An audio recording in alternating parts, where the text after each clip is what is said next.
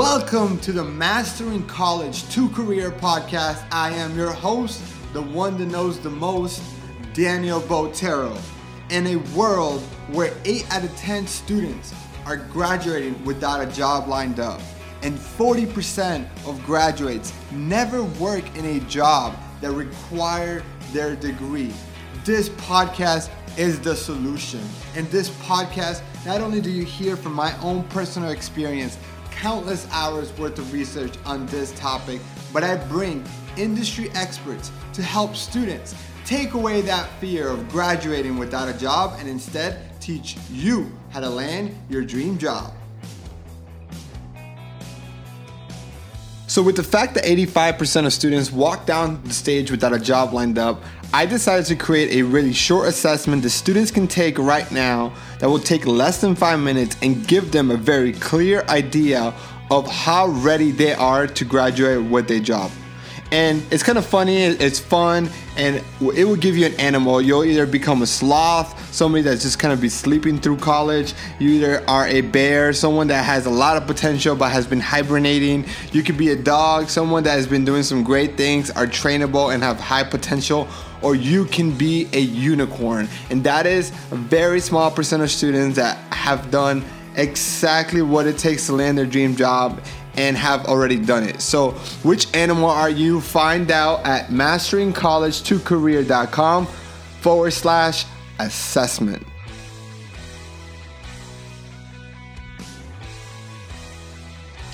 Welcome back to this episode of the Mastering College to Career podcast. Today, I have an amazing guest for you, an awesome guest, like he would say. I have June Han, and he's a serial entrepreneur, probably most known for his TED Talk, Get Ahead by Giving Back. And I met June at PodFest a couple of weeks back, and he was just such a genuine, great guy and just full of knowledge that I asked him to come to the podcast and share of why you can get ahead by being a nice guy. So without further ado, June, how are you doing today?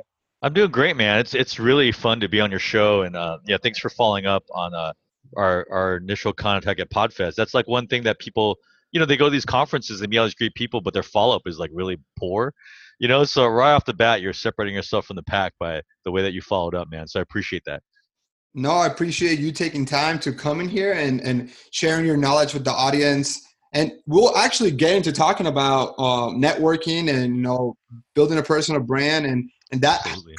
Following up, that's half the battle. Like you can network all day long, but if you're not following up, then you might as well not even network. Yeah, absolutely. It's like like running the race and then just falling asleep at the finish line, right? It's just you just did all this hard work and then nothing. And I don't get it. So hopefully we can stress that enough in this podcast and we can actually get more follow-up from the students. But let's start. June, for the audience members that might not know you, why don't you share a little bit about yourself and what you do? Yeah, so I'm a serial entrepreneur. I currently have 5 companies and 2 nonprofits, and I'm starting another charity at the end of this year. We've started 6 companies overall, but we put one to bed to start our latest one. Awesome guest that we'll talk about later. But yeah, I'm a serial entrepreneur. I'm most well known for my TED Talk, Get Ahead by Giving Back, where so that's where I get booked to do keynote speeches at like conferences and universities and things like that. And that talk just came from like when I started my first company. I needed to figure out how am I going to win in the world of business. Right. And the world of business, as you know, Daniel, is like a very mean, cutthroat world. Right. And same is true for corporate America, whatever. And I just realized like someone like me who like cares about people, cares about like win-win kind of scenarios and tends to err on the side of like being too generous, things like that. How is someone like me going to succeed and not get eaten alive, like in the world of business? And so because I'm a strategist, like, when you look at how to succeed, you have to go like, what is the likelihood of my ability to win a certain way, right? And so for me to like win in a cutthroat, mean way, I could get good at it, I can learn at it, but I'll never be the best at that because it kind of rubs against who I am at the end of the day, right? So like, if there's like competitor A or competitor B, me, if that person is naturally disposed to be like mean and cutthroat, I can learn to be good at it, but I'll never be as good as that person because it's like in their subconscious almost to be that way. And so I needed to look at, well, I tend to be a generous person, not necessarily like a nice guy, but a generous person. You know, like most of my friends will say like he's not the nicest guy in the world, but he's always easily the most generous. Right? There's a slight, they're very related, but they're slightly different. You know, um, and so when I started my company, I was like, I got to figure out a way. So I did all this research, and that's why we did the TED Talk stuff about um, basically there's other people that have succeeded by being generous. And so the examples we use is like Coca-Cola. Their second CEO was the son of the original CEO, and the original CEO was a bad guy, was like a bad dude. But the son was very successful and in a different company. I believe it was Ford. But in Atlanta, he was known as Mr. Anonymous because he would write these huge checks and never wanted credit for it. And so, but everyone knew that they're like, hey, at like some event, they're like, we want to acknowledge everyone's favorite Mr. Anonymous, and they would clap for him, knowing that he's the guy that would write these anonymous checks. So he's but he's the one that made Coca-Cola global, you know. And we talk about that in the TED Talk. Another person we profile is Warren Buffett. In the book, we talk about someone like Bill Gates as well, and things like that, because these are like obviously household names and like legendary, like successful people, but they didn't become generous once they became multimillionaires. They were generous from the get go, and you can argue that it was very much part of their secret recipe to like, you and I know, like even with job hunting for young professionals, that everyone would rather work with someone they like, trust, and respect. That's like the currency, the social currency, like, trust, and respect, right? And the quickest way to get that is by being generous. If you So and I have never met, that's just the quickest way, right? yeah, and I understand that, and like I tend to think that I'm a nice guy myself, and I generally always believe in, I only believe in creating win-win situations.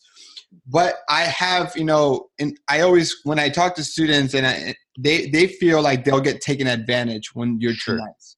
So And like, I agree with that, Daniel, because here's my thing. The reason I started the research, I'm like, listen, I know a lot of like kind of good, decent people in business, and they're not winning because I think they get taken advantage of, right? But I go, well, then what's the difference between someone like them, who I call a giver, versus what I call a give getter, right? A give getter is someone that gives, but then gets ahead because they get. And what it is, I realize they have a certain, either on accident or on purpose, they have like a system that works for them. So in the talk, we call it the lens, right? Leadership, expertise, network, and systems. And basically, if you don't have those four things together, you will get taken advantage of. You will get steamrolled. You will get screwed over by the dog eat dog world of business, right? But if you build those four things, um, the reason I quantify those that way is because, like, I'm a science guy. I studied molecular biology in college. I'm a very like metrics data kind of person. And what I didn't like is people saying like, I'm just a good person. Why isn't the good coming back? It's like a karmic belief that like if I just am good, then but business doesn't care about karma. Like karma is more like your life in general or maybe the afterlife, but it's not in business, right? And so um, we recommend, like, if you feel like you err on the side of being nice, I would say there is a difference of being nice and generous. Because when you're a leader, sometimes you can't be nice because you have to actually tell someone this job is not a great fit for you, right? Or you're not performing well. There's only many ways you could be nice about that, right? But in that, you could be generous as far as making it uplifting, making sure that they have a soft landing somewhere else, making sure what they understand what their gifts are, what they're good at, things like that. I don't know if that what? makes any sense. No, that makes sense. So like, I read a book, and it's called Givers and Takers, and it talked about givers and how like a very low percentage of people are givers, the majority of people are matchers, and then there's takers. And Right, right. I never realized, that I never thought about people like that. I always just assumed everybody. For me, I'm like the ultimate optimist, and Right, then my right. wife is the ultimate pessimist. And Yeah, so yeah. I give everybody the benefit of that. When I meet Right, somebody, they are. You know what? If they tell me that they can jump 10 feet, I believe it. right. My wife would be like, I don't believe it until you show me. I believe Right, it right, until you right. prove me wrong. And so what I've happened to me, now after reading the book, it kind of like made me aware of when Yeah. I meet someone, try to identify, are they matchers, or are they takers, or are they givers? If they're givers, I'm gonna continue to give open-handedly. If they are Right. matchers, I'm still giving, because I don't feel like they'll take advantage of me. They'll try to at least return some the favor. But if they're takers, then I'm a little more guarded on what I give or how much time I give. But Right. And actually, so Daniel, that actually goes to why I think like, so my philosophy or my strategy, the reason I think it works is because I think most people in the world are selfish bastards and they are takers, right? So that's what Adam Gant talks about in that book, Give and Take, right? So in the takers, and that's actually why it works because almost everyone is a taker. So the way to stand, and you mentioned this even in our pre-interview, that like, the whole point of after you graduate from high school, instead of trying to fit in, you're trying to stand out, right? To stand out, to be in college, to stand out, to get the right job opportunities and whatnot. And so that's brilliant advice. And if you look at most of the way of people are looking out for themselves, looking out for number one, right?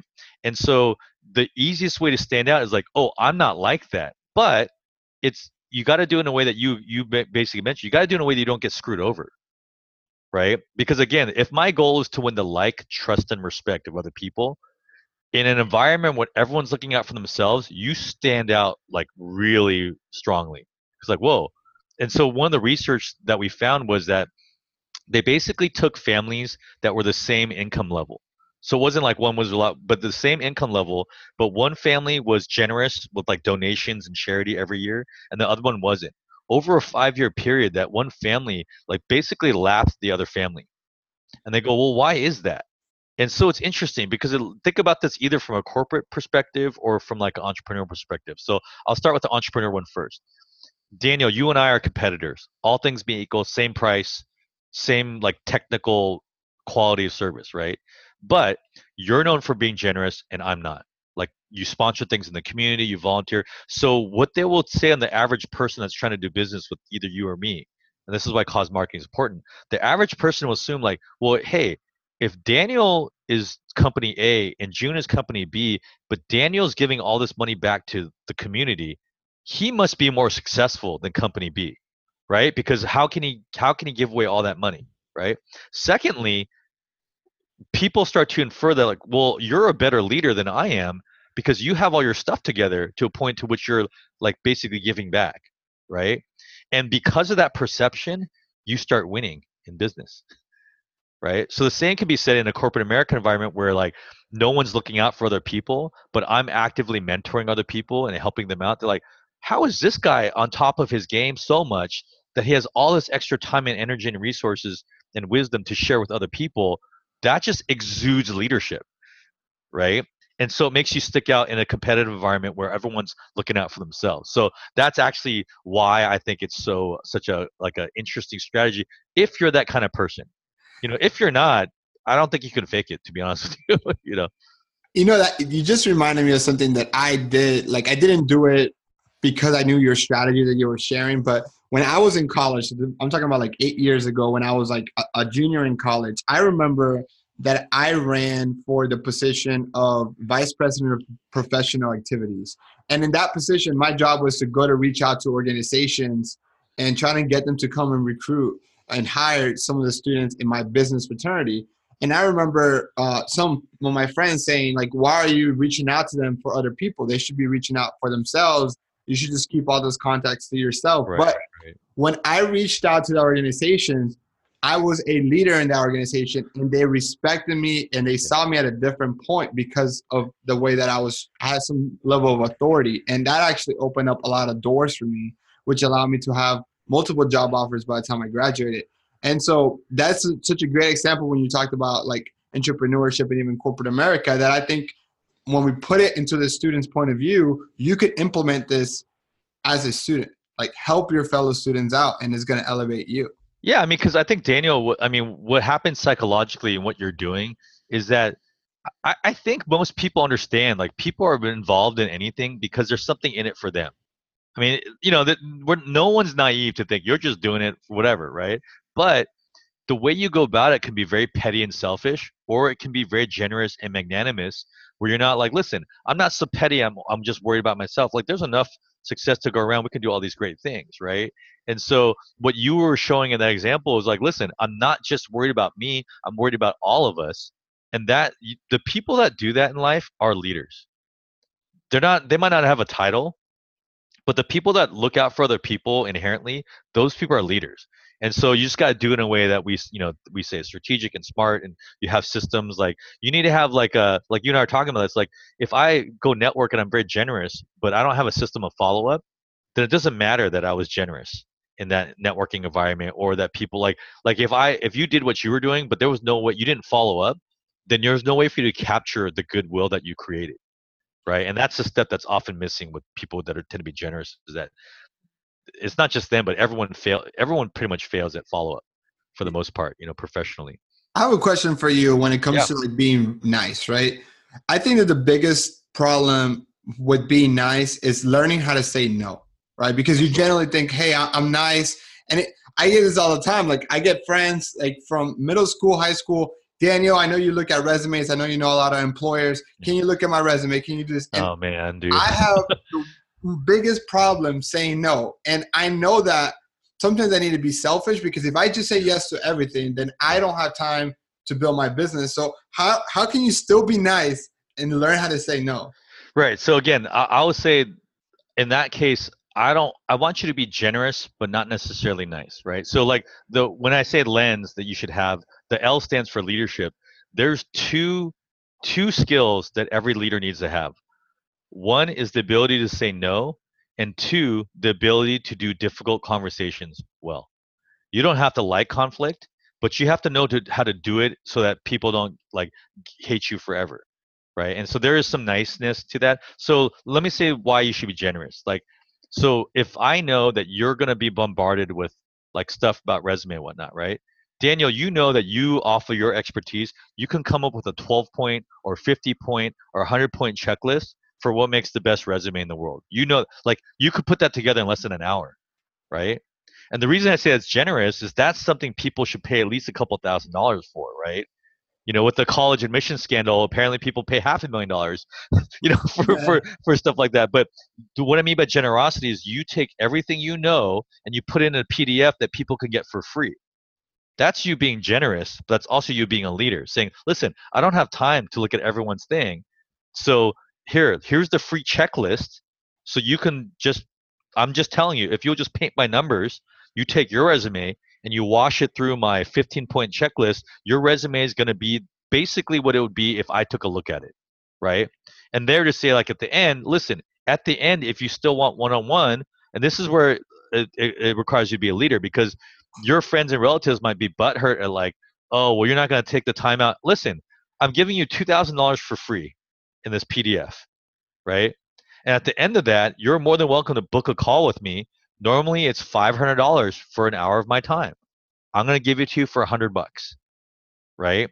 Because that's a sustainable type of generosity, right? Now, if they're balking at, wait a minute, I have to pay $100. I'm like, no, but I just gave you $2,000 plus a $500 discount.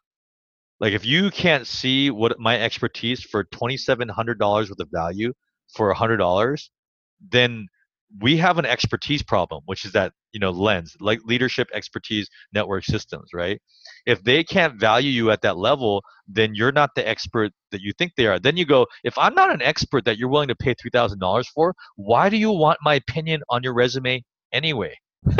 That, Does that that make is sense? Right? genius. Yeah, absolutely. And but again, a leader is you deal with the unpopularity of that conversation. And the way you do it, you can be a total jerk about it, or like you said, you could be nice about it and honor them and dignify and go, listen, man, Daniel, you're my favorite cousin. Of course I want to help you out. Listen, here's a PDF. Don't tell anyone. I'm going to send it to you. People pay for this. People pay $2,000 for this PDF and the corresponding webinar or whatever. And if you have any questions about that PDF, you email me and I will answer that for free. However, if you want to sit down and talk like nuts and bolts and like specific things, I'm going to let you book me at 90% off, right? And I'll even do like in my world, the most valuable thing is not the dollar amount, Daniel, but it's like the access. Like right now, we have appointments 2 months out, right? Entrepreneurs like, hey, can you mentor me? Can we have lunch? Yeah, that's great. I'd love to mentor you. That lunch has to take place 3 months from now because that's how many people are in front of you, right? But for like my family and friends, I'll let them in tomorrow, right? Now, again, if they don't value how special that is, then we have an expertise problem. And that's when I say again, why are you talking to me if you don't think I'm that of a hotshot, that means something to you? Why do you want my advice in the first place? Right? If it Yeah. doesn't make any sense. So I don't know. Does that make sense? Like No, that's yeah. There's it like a makes lot. perfect sense, Yeah. and I think about it in a student's perspective. It is I have so many of the students that listen to my podcast are like overachievers. It's funny because the Right. people that don't need my podcast are the ones that listen to it the most. Right, but that's life, man. The people, people that hire us to fix their businesses, guess what? They were already going to do great. Yeah. They're already doing great. But that's what makes them great is that they're never done. They're never done learning, you know? I want to talk a little bit about being generous with your expertise, but online. Right. So let me tell you a story. So we started to see this about 5 or 6 years ago. So I have, I run all these companies. I'm friends with a lot of people that are the presidents of their companies, right? So we are the ones that do a lot of the hiring, firing kind of stuff. Um, and we start to notice a trend about 5 or 6 years ago that like, so whenever someone would say, I want to apply for an internship or a job, the first thing all of us do right away is we look at LinkedIn. We take your name, Daniel Potero, and we put it in LinkedIn. And if it doesn't show up, that already tells me something about you. Like if you're an MBA student, which is most of our interns, right? If you're an MBA student and you don't have anything on LinkedIn, I was like, are you for real? Like what's going on, right? LinkedIn didn't just start today. It's been around for a while. So the first place we look is LinkedIn, and if there's something there, that's great. The second one, so if we are on LinkedIn, I click on your thing and I see who we know in common, because that makes a big difference in my world, right? Again, like, trust, and respect. Those are important. But if we have a common connection, it helps go a long way towards those three things. But so the first thing we do is we look at LinkedIn, and then we go, okay, you're not there. So then the next thing we obviously do is Google, right? Now, start to notice about 5 or 6 years ago, when you look up people on Google, it pulls up social or Instagram, whatever. And I don't have any problems. I'm like different than some of my CEO friends. They have a problem like all I see is this person partying and stuff. Dude, they're a young person. They're living their best life. I don't have a problem with you, having these pictures. Obviously, not doing things illegal or like, misogynistic or racist and all that kind of stuff, right? But having fun, I have a problem with that. But what we start to use a phrase like we were waiting for candidates that had at least, and I told you this before, at worst case scenario, what I call a neutral online presence. That means that for 5 pictures of you partying, I can find at least 5 things about you being smart, about your major or leading your organization or leading something, right? So that's what it means to be a neutral. I'm not even talking about positive. Positive is like the advice I give to my daughter who's in college. Hey, listen, you don't need to have a world famous blog. Just go on Medium and post once a month or once every 6 months or every time you have a guest speaker at your major or whatever. Post just your reaction to that, because it starts to creep your presence from being neutral to being positive. Because what we start to realize about 5 or 6 years ago, those of us that are running companies, is that I want to hire someone that's savvy about life. And that is the online presence nowadays, right? If you don't know how to use that world, why am I hiring a young person then? The number one thing you're bringing to my company is this digital relevance, the digital nativism, right? And if you don't know how to do that, what value are you to my company? Right? And so at worst case scenario, I want to see a neutral online presence. Best case scenario, I want to see that, shoot, as a college student or as a young professional, you've been on 5 podcasts. Maybe that's only one every few months, but shoot, that's better than the other candidates, right? Um, you've been answering stuff on Quora religiously. You've been popping in there once a month and answering stuff. Quora is a free thing. It's for you to flex your expertise, right? About whatever your hobbies or passions. You've been posting like your reactions to different speakers or professors or books you've been reading on Medium. Like now, it's not a neutral online presence. You start to have a positive, like an overwhelmingly positive. So my thing is like, listen, I know what I'm getting. If I hire you versus someone else that has a neutral or negative online presence, you're going to be a huge asset to my company, right? And so again, as a younger candidate, that needs to be part of the equation of why I'm hiring you in the first place. So that's something that I don't think people realize. Like that's a big deal nowadays. That we're going to look you up, and we want to see, did you talk about smart things? you know Yeah, it's funny that you share all this because this is something that I focus on a lot with the students that I mentor and I work with. And that's, I take it to another level in a sense. I have my students have a more of a sniper approach of job searching. yeah. So they're more strategic, and so everything that they put out, it's not only because it's going to help their personal brand, but also to show the employers that they want to impress, that they know they are aligned with the company's culture, vision, mission, as well as they have the skills that the company is looking for, whether that is analytical skills, whether that's leadership skills, whether that is work ethic. You know, a lot of companies are looking for work ethic, and showcasing those skills. But with that said, I have a question for you. What are some ways that students can write, or what content can they put out? Because sometimes their biggest fear is, I'm not an expert at marketing. Like if it's, let's say they're a marketing student, like Right. that's why I'm in college. Like Right. how much value can I really provide, or go on Quorum and provide some kind of value, or what other things I can post that I, not going Right. to. Yeah, so I think so one is to understand just the mentality of the person that's going to be examining their like resume or application, right?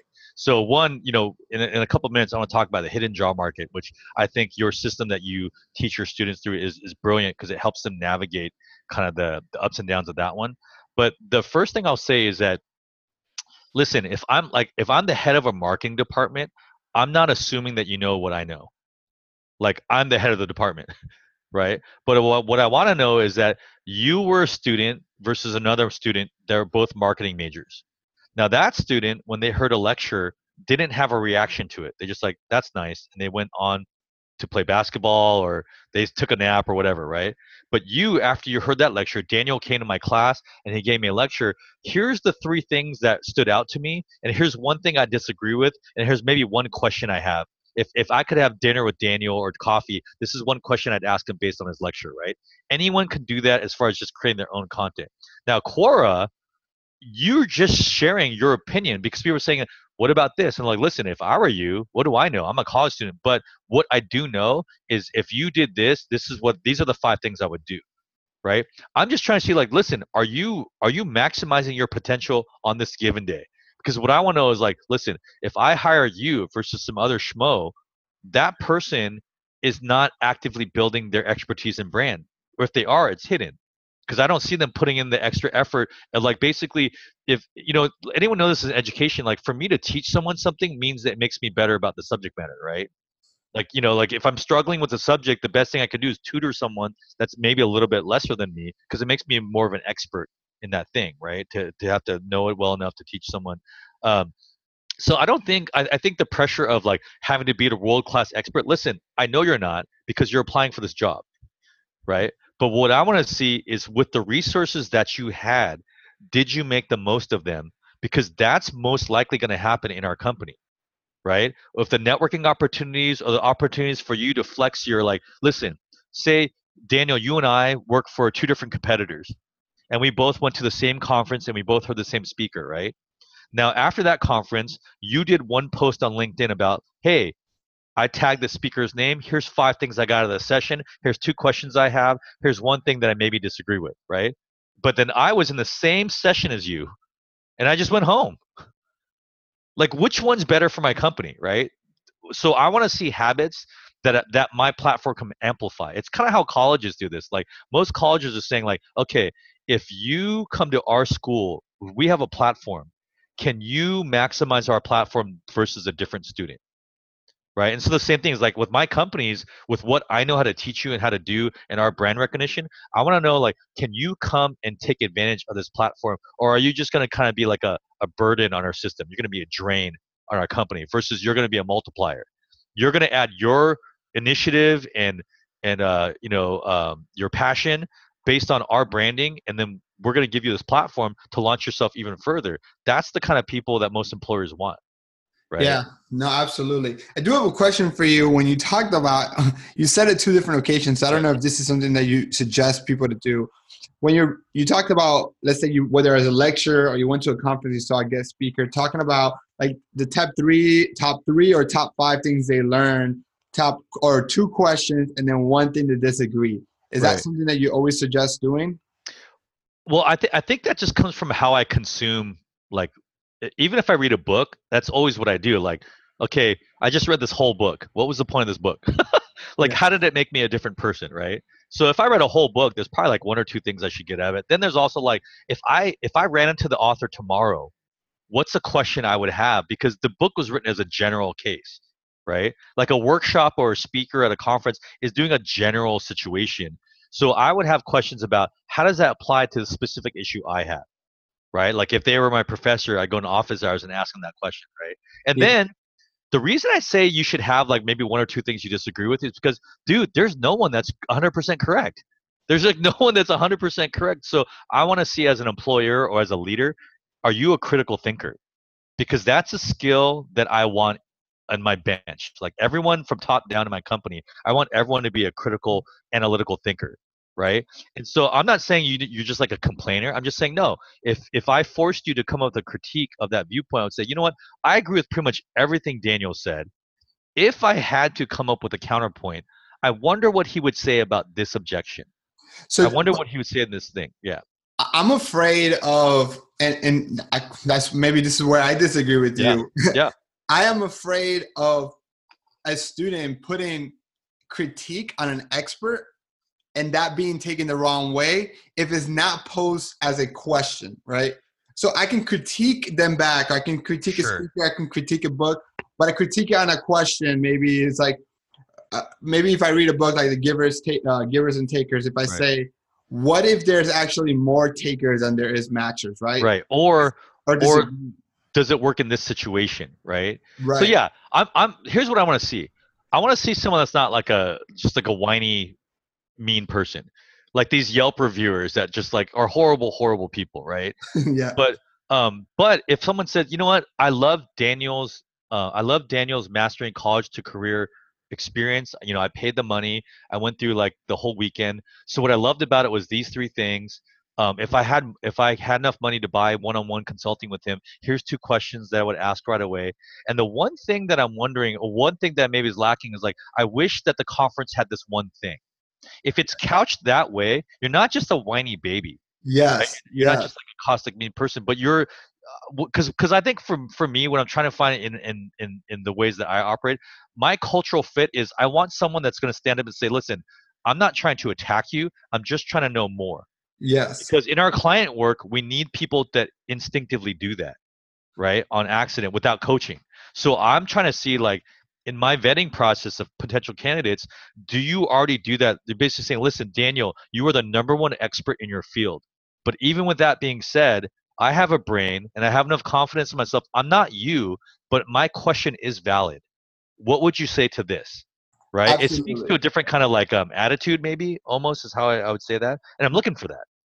I love it. And I think when you do those things, that's going to get you access to the job market that's not posted online, which is Yeah. probably the next topic that we want to talk about. Yeah, but before we move on that, Daniel, let me tell you this, man. I've never given a talk. Like usually if someone's paying me $10,000 to keynote speak, like I'm the expert in like I'm being brought in as the expert, right? Because they're showing me with time and money and like the profile that okay, everyone now listen to me, right? I've never had anyone come up to me and go like, "Hey, June, I like what you said, but in this situation, doesn't generosity not work in that situation?" I've never been like, "How dare you? How dare you come and step to me with that question or whatever?" That's not the way like real leaders go, "Man, I'm so glad we're having this conversation because I never thought about it from that point of view. You've But now made me a better person." Right? yeah, Is that but you're assuming that you, because you're a good leader, you see it that way. You're assuming that the person that's actually giving the talk is not something that's very ego driven, right? feels like he's being attacked on stage, and now goes Right. completely And so different. here's my thing, Daniel. If the thing I want to find out the most is who people really are. So if I'm thinking like I want to work for your company and I asked you this question and that's the way you treated me, then I know I don't want to work at your company, man. Yeah, You just told me behind the scenes what the culture's like. absolutely. The Yeah, culture is we're all show and we're super insecure. So we're maybe not the like maybe I'm applying to your company because I think you're the market leader, right? If yeah. you're the market leader, you carry yourself in a different way. You're not petty, right? But if I see just to like an innocent question, you're being super like big timey and like petty, I go, oh man, things must not be going as well as I think they are in your company. And so now I've learned something about you that I wouldn't be able to figure out. So there's like all this detective work you find out with that kind of stuff, right? Yeah. I don't know if that makes sense. Like for me, I just like I want to know up front. If you're that kind of person, I want to know up front.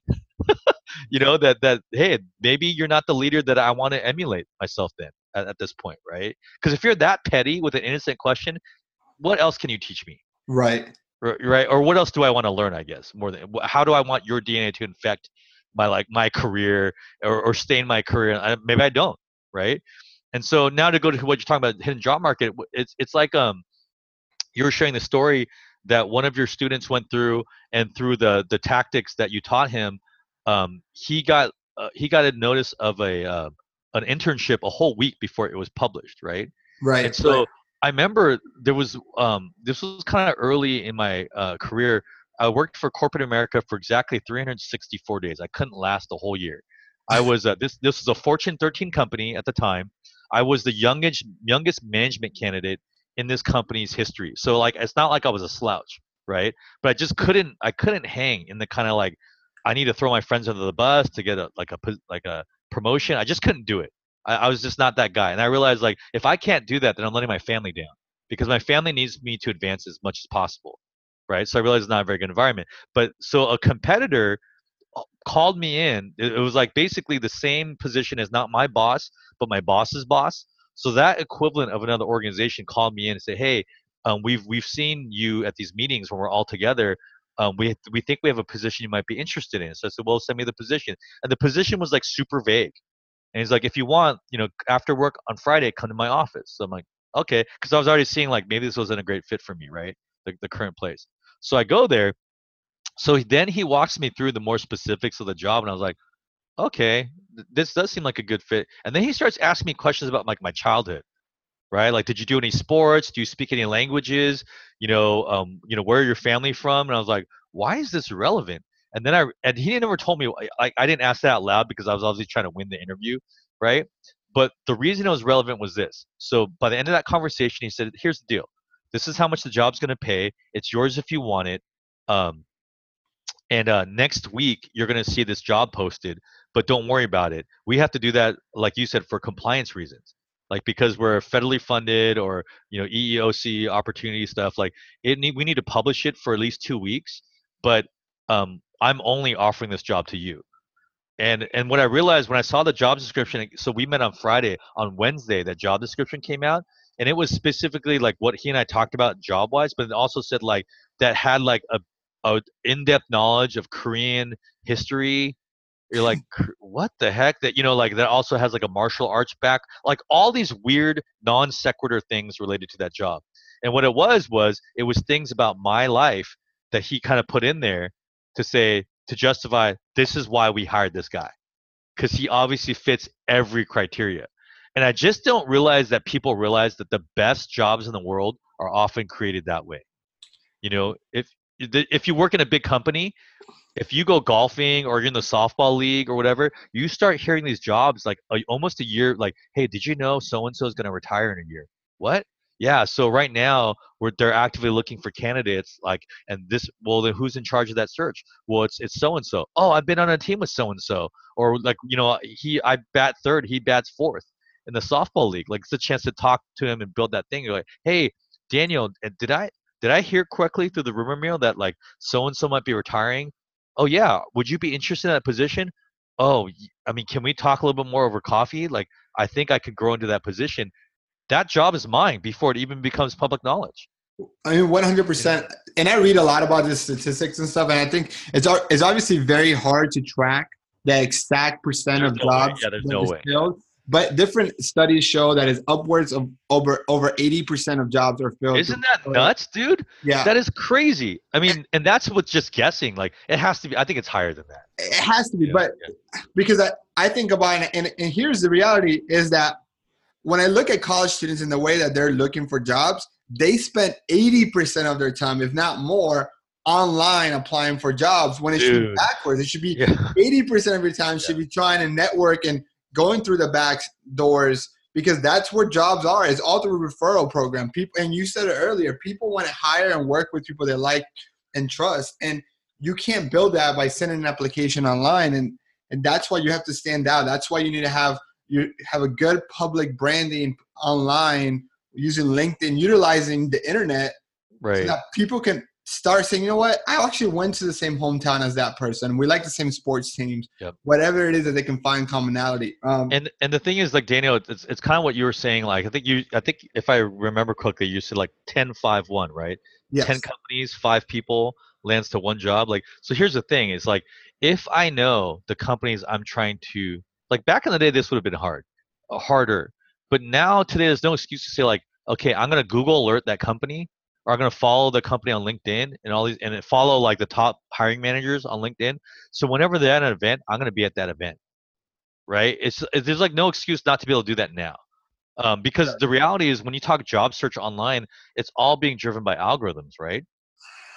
And so Yep. algorithms like keyword searches and stuff like that. So definitely, if you don't have any experience in the industry, you're screwed because the algorithm isn't going to even give you a second chance at Yeah. being seen in the pile. There's no way, I talk right? about how, people are so focused on their resume. And if you think about a resume, is the most biased document in the world, right? And so Right. what's more important than your resume is who you hand your resume to, right?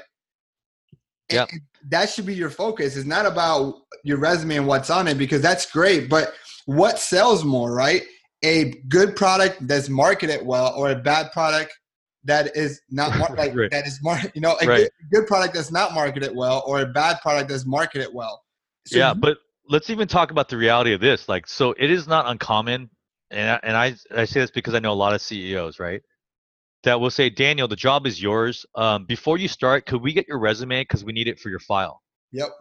Like, Wow. we never looked at your resume.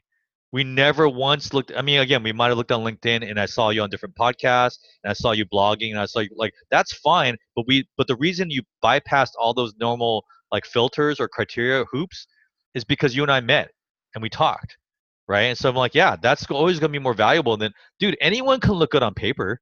That doesn't mean anything to me, right? But and so it's so funny because we're all like, oh yeah, yeah, yeah. Hey, um, so there's sometimes like I'll be on a board or something like that, and they'll say before the first board meeting, "Oh, June, there's a formality. We need to have your CV on file for you to be part of this board." I'm like, "Oh, okay," but I mean, I already got the job, right? Yeah. And so I don't think people realize that that is usually how it happens for these really like niche or really like if you find a super specialized job, the reason that job is super specialized is because they created it for that person.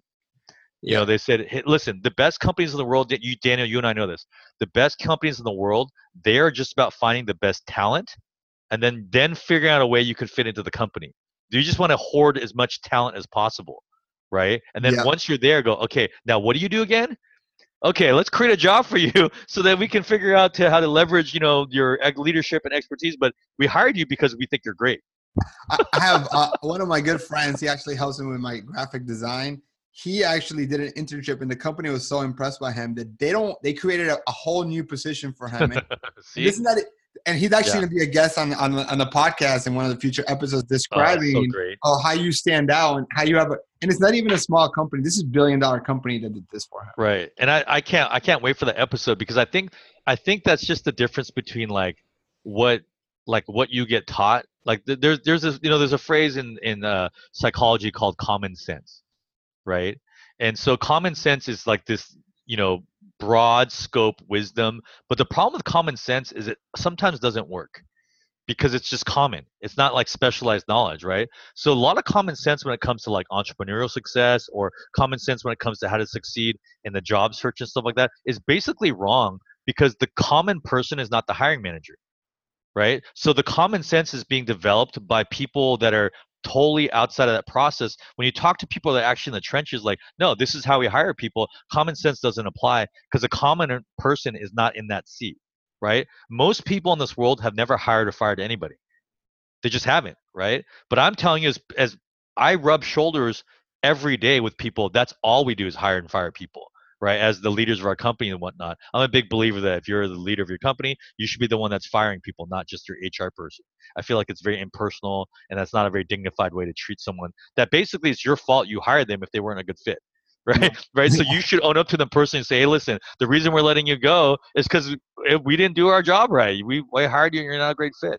Um, but most people that are never in that seat, so the common sense doesn't apply. The uncommon sense, the true tale is like, yeah, we are hiring people based on whether we like them or not. And the easiest way for me to know if I like you is if I met you somebody in person, or like Daniel, and this is kind of what we're talking about with, with our platform Awesome Guests, was like right after I get off this interview, I did an interview early this morning, and there was someone that I've been trying to get a hold of for a long time, but we don't have any like mutual friends for like a relationship, whatever.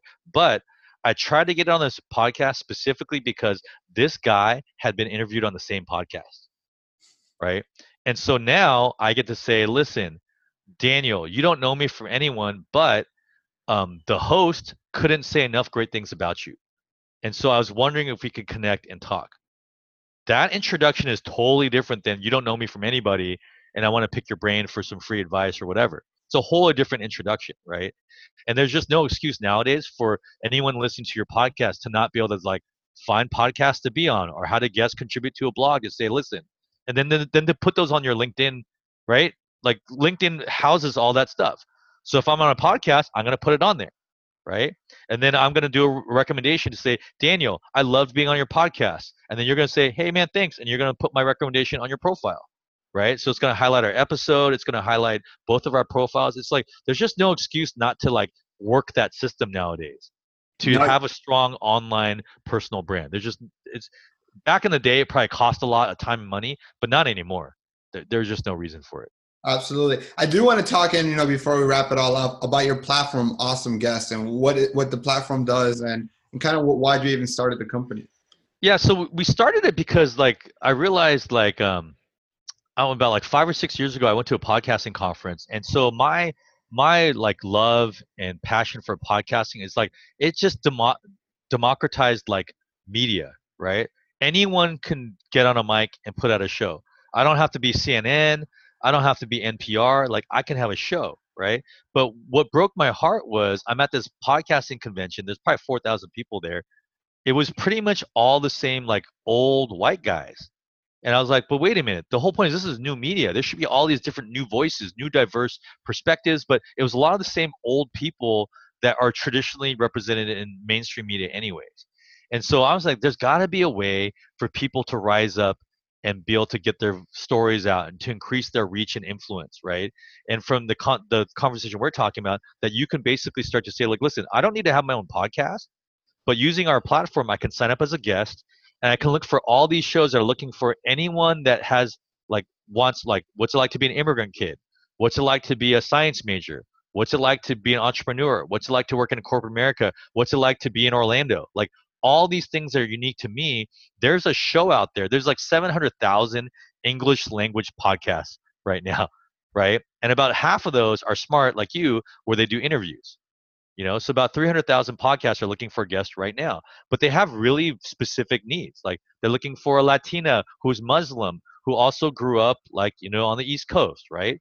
Well, if I fit that, I have something to offer to that audience, and then more importantly, in the context of what you and I are talking about, once that episode airs live, I put that on my LinkedIn profile, right? Because now when we talk about neutral online presence, like I'm going to link in your name, and then I'm going to Google you, right? Well, here's what happens. If I'm on a podcast and I also put it on my LinkedIn, when you look me up on LinkedIn, it's going to have that I was on Daniel's show, right? But if I look you up on Google, your show, I know this about your show, Daniel, your show is on like 5 different places because of the way it's published, right?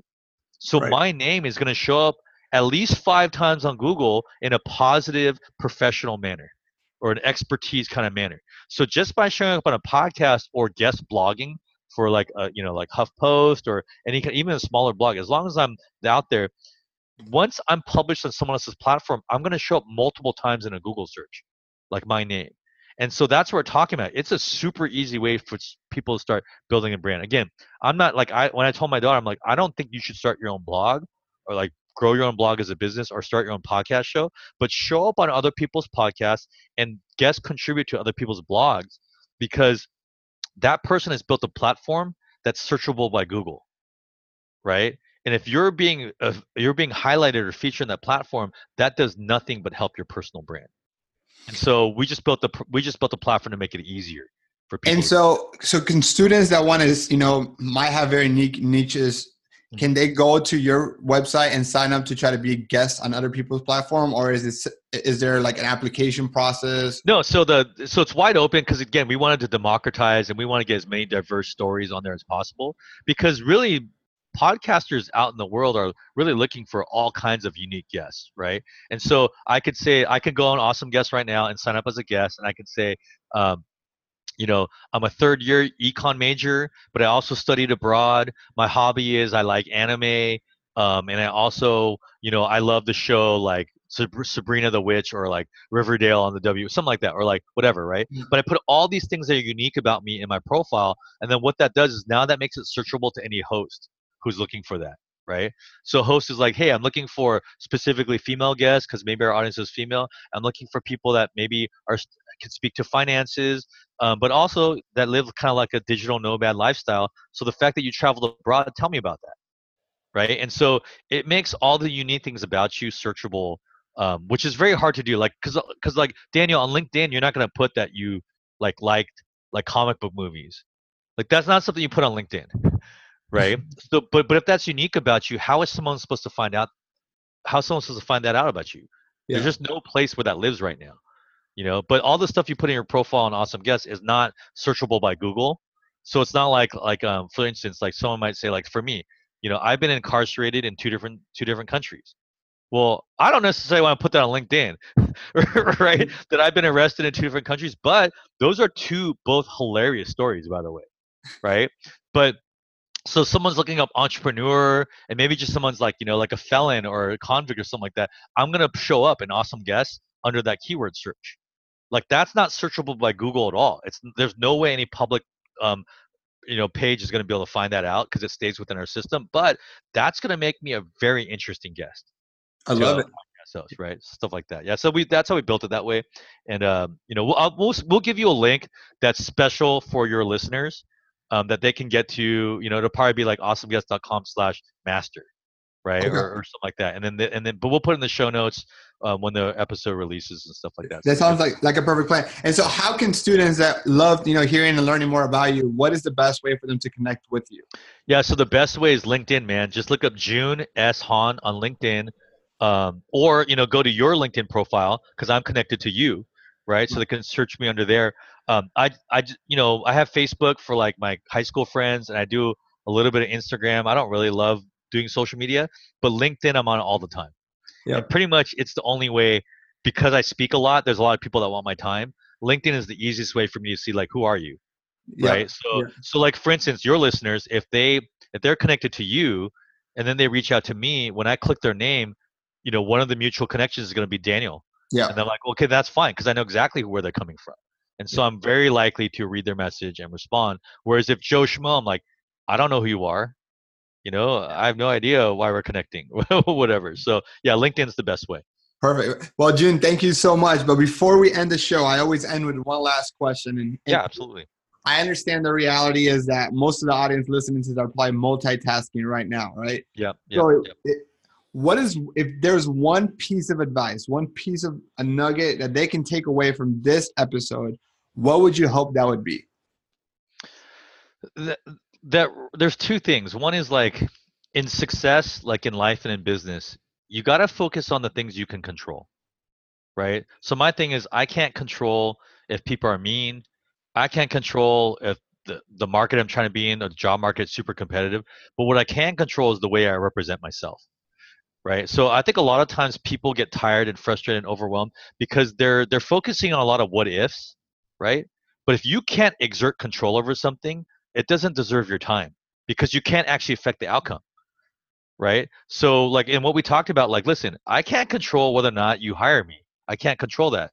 And I can't control whether or not 3,000 people are applying for this entry level position. Those are all outside of my control.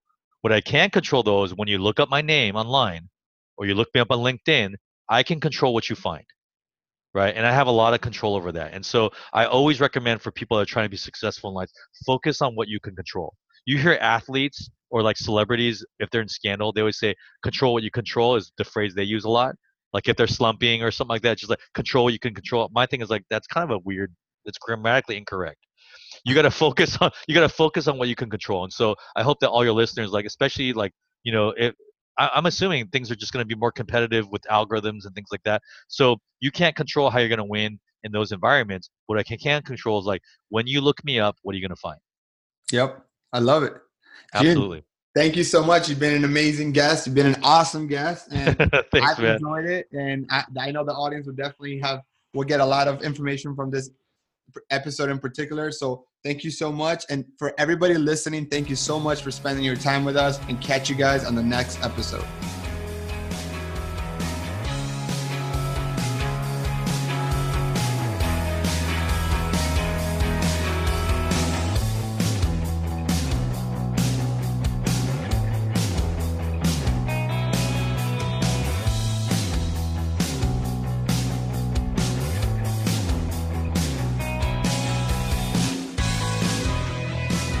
If you're listening to me right now, you, my friend, have made it to the end of the podcast. I want to take some time to thank you and congratulate you for being different and taking control of your career. Doing things like listening to this podcast, putting yourself out there and building the experience needed to land your dream job is what's going to set you apart and not be just another statistic. So great job. Keep it up. And if you're enjoying this podcast, please share it with your friends and make sure you subscribe and leave us a review. Talk to you soon.